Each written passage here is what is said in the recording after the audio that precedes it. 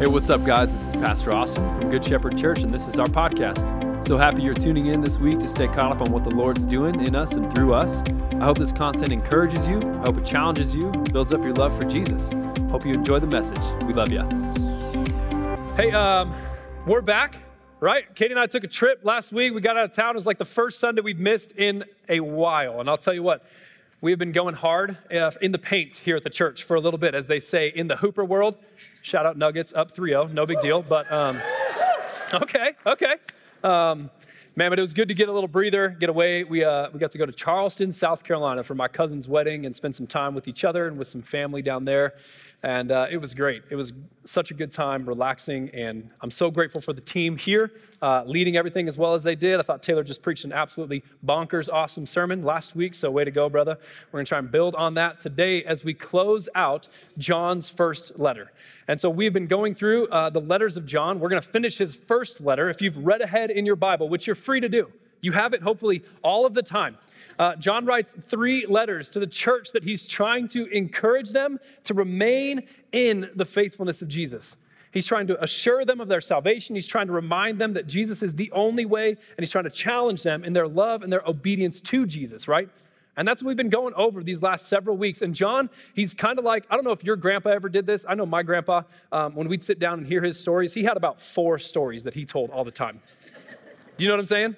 But he'd sit down and he'd tell each story with the vigor and the intensity and the creativity and maybe some embellishments. You know, he wouldn't ever let the facts get in the way of a good story for sure. But he'd tell you that story over and over again. And every time you'd have to just kind of go, I've heard this already. But yeah. And then that happened. Yeah, that's right. It's so good, right? And that's kind of how John writes, isn't it?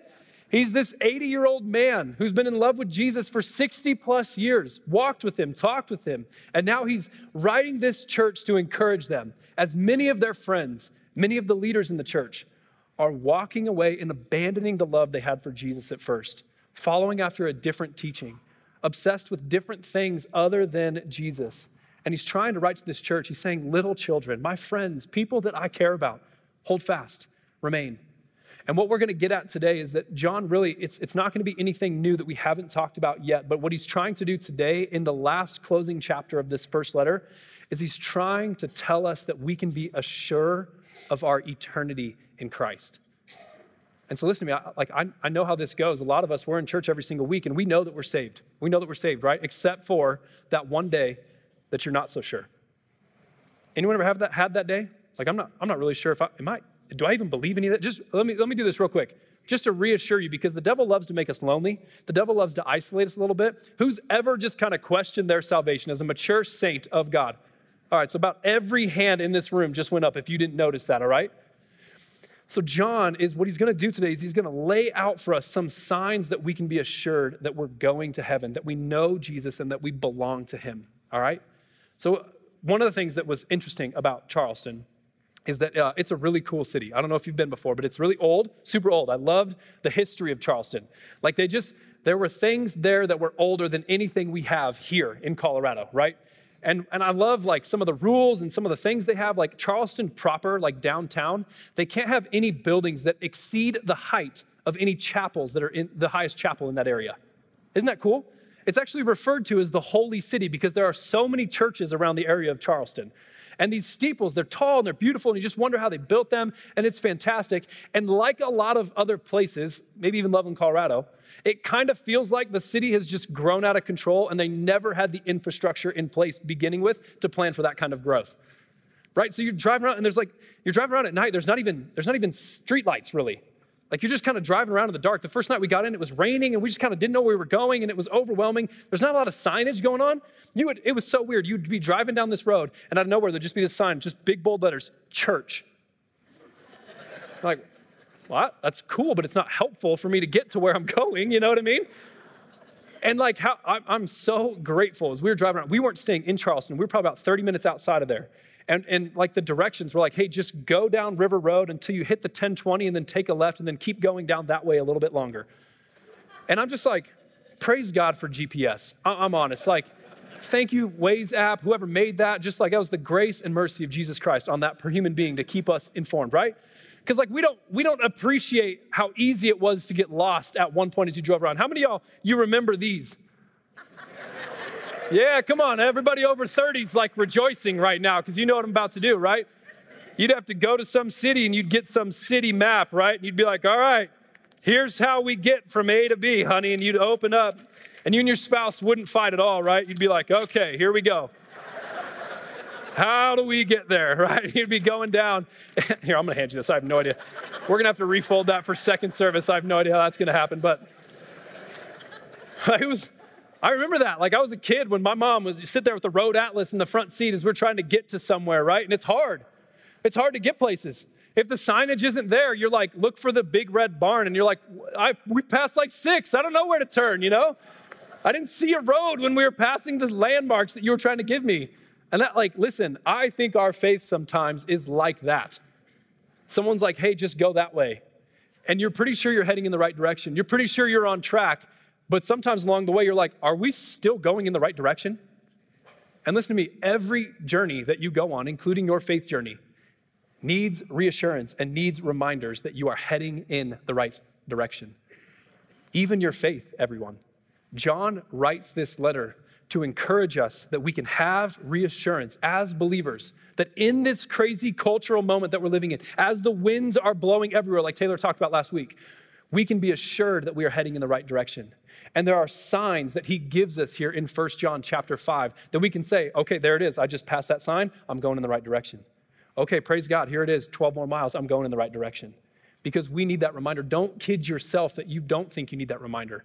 Because there's coming a day when I don't know if the life you've built out around you starts to cave in a little bit, circumstances start to fall, the call comes that you never thought you were going to receive, and everything out from underneath you starts to fall a little bit, and you're going to need to know, okay, am I still heading in the right direction? So what we're going to do is we're going to look at 1 John chapter 5. And I don't have verses for this first little bit here. I'm just going to read it to you, but then we're going to unpack one verse at a time. So John writes in 1 John chapter 5, starting in verse 1, he says, everyone who believes that Jesus is the Christ has been born of God. And everyone who loves the Father loves whoever has been born of him. By this we know that we love the children of God, when we love God and obey his commandments. For this is the love of God, that we keep his commandments, and his commandments are not burdensome. For everyone who has been born of God overcomes the world, and this is the victory that has overcome the world, our faith. Who is it that overcomes the world except the one who believes that Jesus is the Son of God? If you jump down to verse 12, it says, I write these things to you who believe in the name of the Son of God, that you may know that you have eternal life. He starts with that. He ends with that in his first letter. I'm writing this so that you may know that you have eternal life.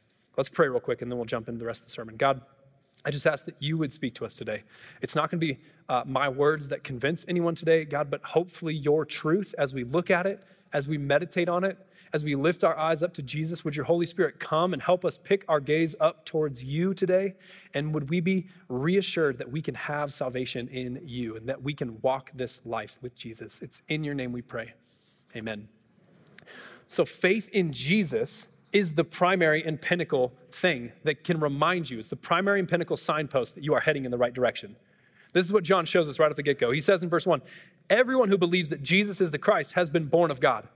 Everyone who believes that Jesus is the Christ has been born of God. So if you can sit here today and you can say, not just that generically Jesus is the Lord and Savior, but if you can say today, he's my Lord and Savior, then you can be assured that is the first signpost of your salvation, that you are heading in the right direction. Some days, man, things are going to happen. You're going to be like, man, do I even believe all this? But if you can sit there and if you can, in your little prayer closet, go, okay, I know that Jesus is who he says he was, then you can be assured that you are a believer in him. Now, it's not just enough to acknowledge that he is a Savior, that he is a Lord, because James tells us that even the demons can do that. Even the devil knows who Jesus is, right? Even the devil is completely aware that Jesus has come, that he has vanquished sin, that he has paid for all the penalty that you and I would do. Like the devil knows all of that. The difference between you and I and the devil is we get to say, he's not just a Savior and Lord, he's my Savior and Lord. I belong to him. I trust you, Jesus. I may have questions right now, but I lay my questions down and I trust in you. I believe in you. I'm trusting in your resurrection. 1 John 5:12 says, starting in verse 1, says, whoever has the Son has life. Whoever does not have the Son of God does not have life. So if we believe in Jesus, we have life. It keeps going to say, whoever has the Son, go to that next slide for me, Austin. I write these things to you who believe in the name of the Son of God, that you may know that you have eternal life. This is what John is trying to get at us, is that if you know Jesus, if you trust Jesus, if you can say the name of Jesus as Lord and Savior of your life, that is a signpost of your salvation. And it's important that we know that one, because the devil is going to consistently try to convince us and lie to us that we don't actually believe that. I wanted to quote the now late Tim Keller today. If you don't know Tim Keller, he went home to be with the Lord this last week. And what a giant in the faith he was, right? He has so impacted my preaching, just me as a believer even, not even me as a pastor, but just me as a Christian. Tim Keller has had such an imprint on my life. And he says it this way: Satan does not control us with fang marks on the flesh, but with lies in the heart. Our best defense in the fight against his lies is not the production of incantations. We don't just have cheeky sayings that we rehearse. We don't just kind of tout and spit off these little things, but no, what we do is we rehearse the truth. That is how we are reminded of who Jesus is. Taylor talked about it last week. If we're going to see this love, if we're going to be aware of this love that God has for us, we have to rehearse the truth. And so as we come to Jesus, as we have belief in him, what that then turns into is that belief in Jesus yields a love for God and a love for people. This was all of last week's sermon. I don't have time to rehash the whole thing now. But if we are going to take the Bible and if we're going to hold it properly, what we're going to see pretty quickly is that if we love Jesus, we will love people. There's no halfway in between with that commandment. A love for God, a genuine faith in who Jesus is. If we're going to say, Jesus, you are my Lord and you are my Savior, what that is going to yield in us, guaranteed, is a love for God, an appreciation for him, an adoration of him, affection towards Jesus, a love for the things of God and less of a love for things of this world. And as that gets into us, it's going to create every time a love for people. And John minces no words about this throughout his letter. He has so often, so many times, he's just saying, man, if you love God, you will love people. He says in 1 John, starting in verse 2 of chapter 5, by this we know that we love the children of God when we love God. So genuine faith in Jesus, that's our first signpost, leads us to our next signpost, and that is a love for God and a love for people. And as we love God, as we love people, what that creates in us is a non-burdensome behavior of fruitfulness and a burdensome battle against the flesh. Let me unpack these two things right here. As we love God, as we fall in love with God, what that's going to do is it's going to create for us a non-burdensome behavior of fruitfulness, as in a tree. I have this little lime tree that I've been trying to grow for the last year. And hopefully this summer will be the summer. I will finally grow a lime. That is one of my biggest hopes right now coming into summertime. I'm like, yeah, kids, I love you. Excited to see you. Excited for the warmth. But if this thing could just make one lime, I will be the happiest man on planet Earth, okay? My joy comes from the Lord, but my happiness is really hinging on this lime tree right now. You know what I'm saying? I do not expect that lime tree to physically grunt and to show signs of effort and to just be trying its hardest to produce a lime. No, but what it does, because it's a lime tree, is as I water it, as I put it in the sun, what does it naturally do as a byproduct of life? It creates fruit. That's probably why I'm so mad at it right now. You know what I'm saying? But this is what it should be like for the believer. Your effort, if we look at the fruit of the Spirit found in Galatians 5, love, joy, peace, patience, kindness, faithfulness, gentleness, self-control. Those things, you can't muster them, at least for long. You could maybe be a really kind person for like a day. And then that person that just drives you crazy, if you're on your just like kindness effort and you're just like, I'm going to do everything I can to be kind this week at work, I guarantee you, Tuesday morning, that person that you can't stand is going to work, they're going to walk right into your office. You're going to be like, okay, how do I do this? The only way that you're sustained in the fruitfulness of the Spirit is by abiding with Jesus. It's him who has it's the fruit of the Spirit, not fruits, plural. It is a singular thing. As you abide in him, as you remain in him, as you stick close to his teaching, as you meditate on his word, as you spend time in prayer, as you lift up your voice in worship, that fruit starts to get in you, and it is a non-burdensome behavior to begin producing that fruit out of you. Gosh, I can't tell you exactly what it's going to look like this week, but I can tell you I am more patient as a human being than I was 10 years ago. And when I'm feeling the days where I'm like, God, is any of this even working in my life? Maybe not so well in the last season of life. Like, I'll tell you what, Katie and I, one of the things we noticed in Charleston was like, we were probably more tired and less patient with our kids than we needed to be coming into that vacation. And I came back and we looked at each other and I was like, I feel like I got a well built up again of patience for my kids. And then some things happened. And I was like, okay, hold on. Well's emptying too quick. I got to fill it back up, right? Parents, you with me right on summer vacation? You're like, oh, no, fill it back up. The only way I'm going to fill that well, the only way you're going to fill that well is time with Jesus. Our goal is not to look more Christian. Our goal is to look more like Jesus. Our goal is to spend more time with him. And that's going to come with being around church people for sure. Like, you should be engaged in, plugged into a church. But the goal is not to look more Christian in the cultural normative things that we see. The goal is to look more like Christ, full of the Spirit of God, full of the fruit of the Spirit of God. And as that non-burdensome behavior is produced in us, it should simultaneously exist along with a battle against our flesh. So no, we don't try to just be more like Jesus. We remain with him, and that makes us more like Jesus. But the effort that we put forth in our ability to look more like Christ is we try to put to death the things that are earthly in us still, right? If we bounce over now to Matthew 11:30. Let's look there first. Matthew 11:30. Jesus says this, "For my yoke is easy and my burden is light." What Jesus is talking about here is he's talking about his teaching, his way of life. He's like, put this on. This yoke, this thing that you carry, if you're going to put on a way of Jesus, put on the practices of Jesus. He says it's easy and light, not as in it's simple, but as in you start to walk like him and he starts to carry you with him. You start to look like him. Things in your life will go better if you put on the practice of Jesus.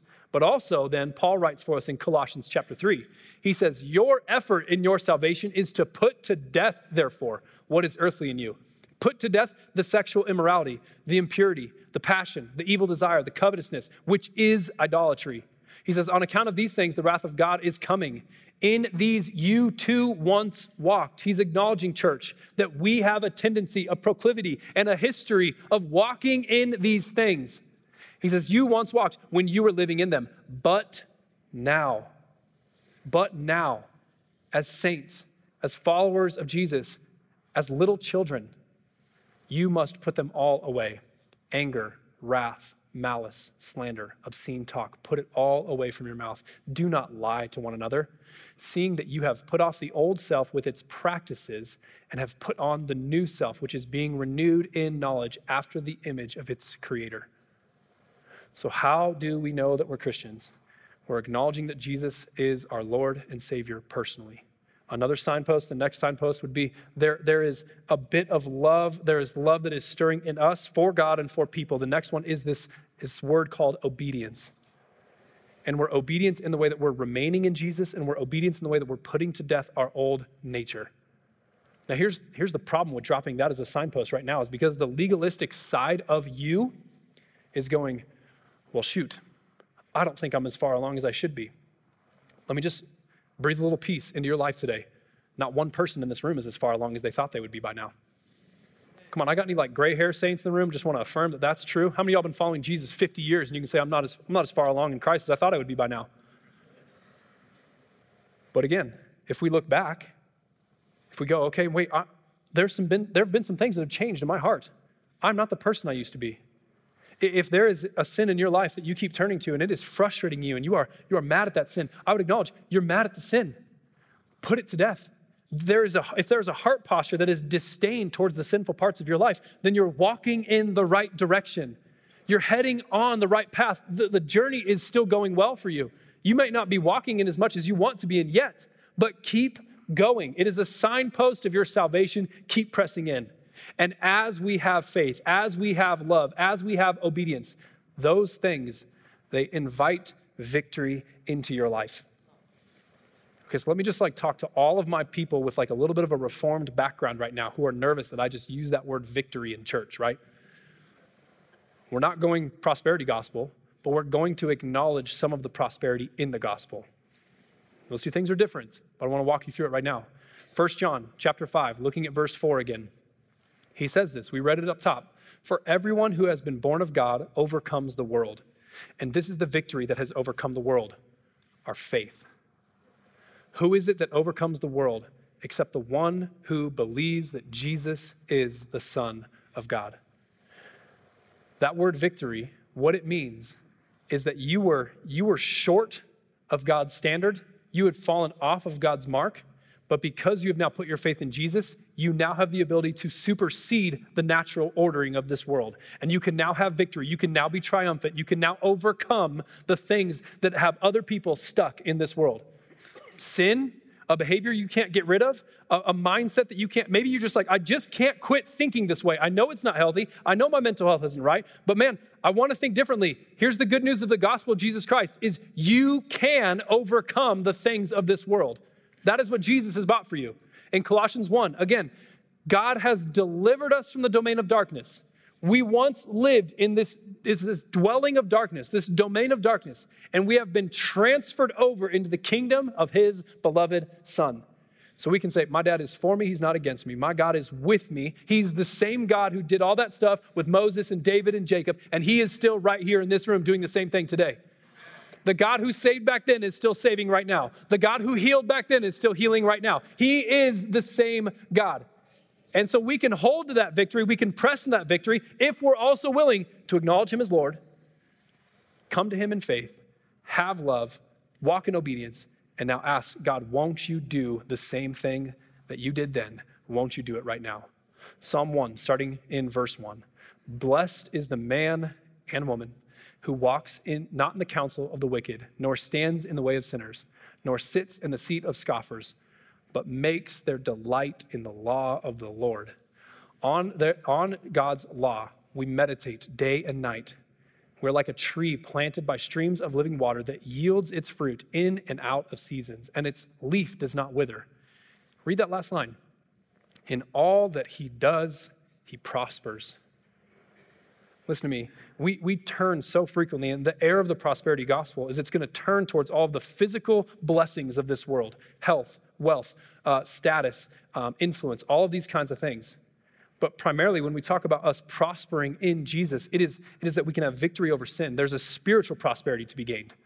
There is a emotional and a mental prosperity that exists in the gospel. And yes, I'll tell you, there is some physical benefits to following after God's law.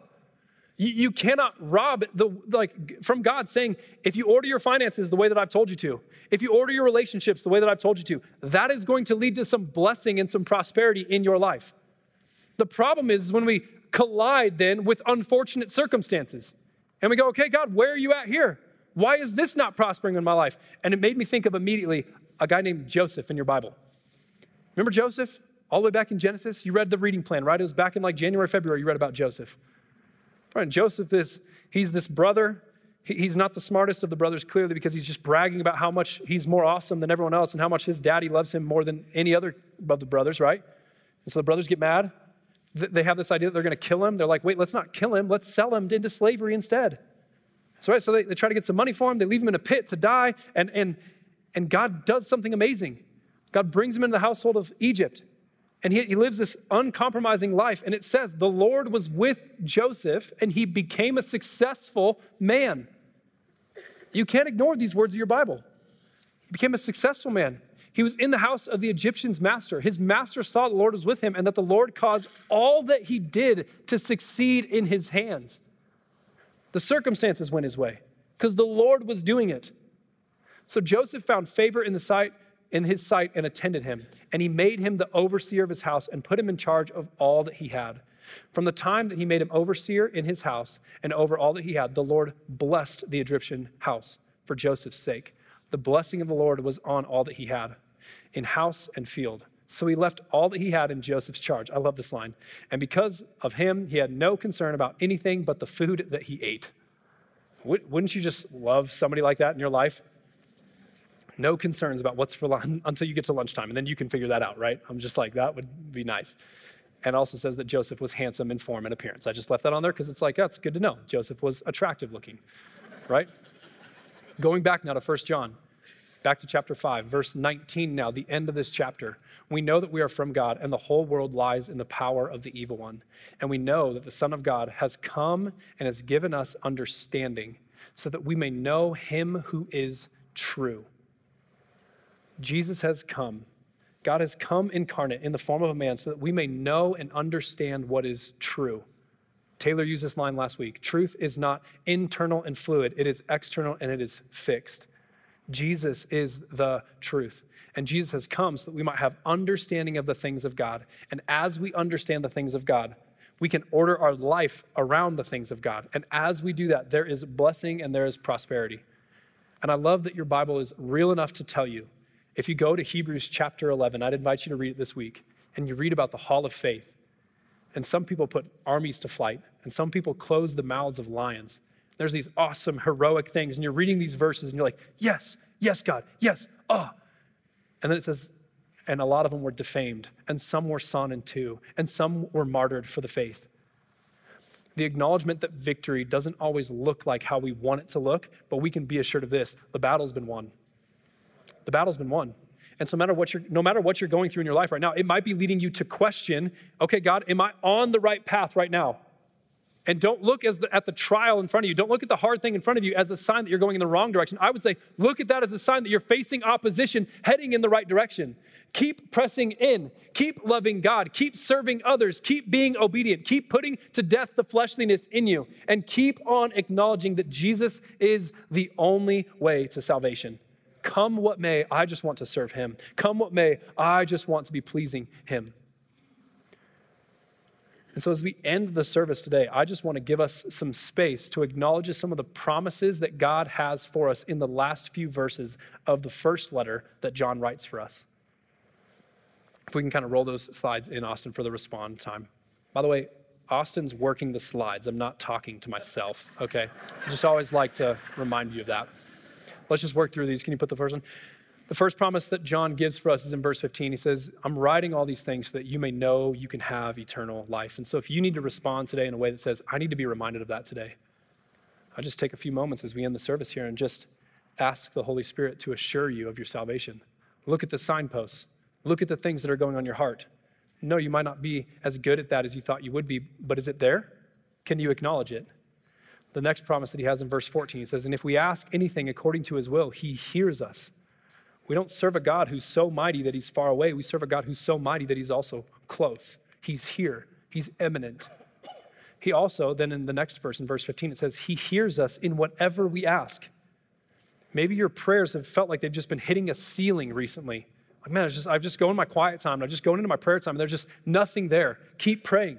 Keep pressing in. He's listening. I can promise you that, not out of my own words, but out of John's words. He hears us.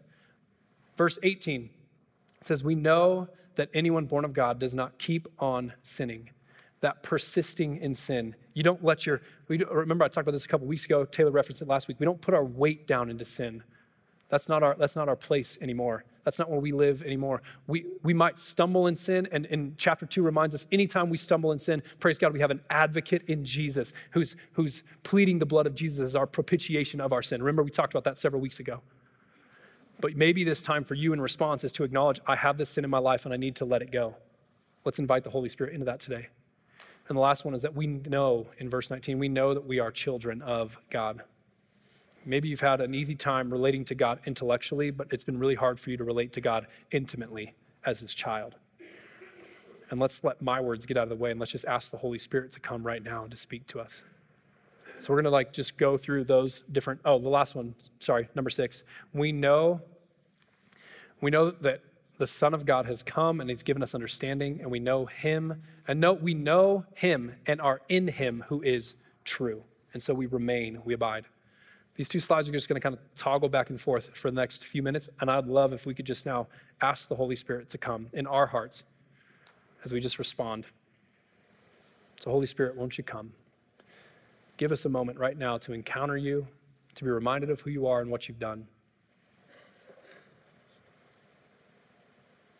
I just encourage you personally now to just spend some time praying with the Lord, looking at these things to respond to.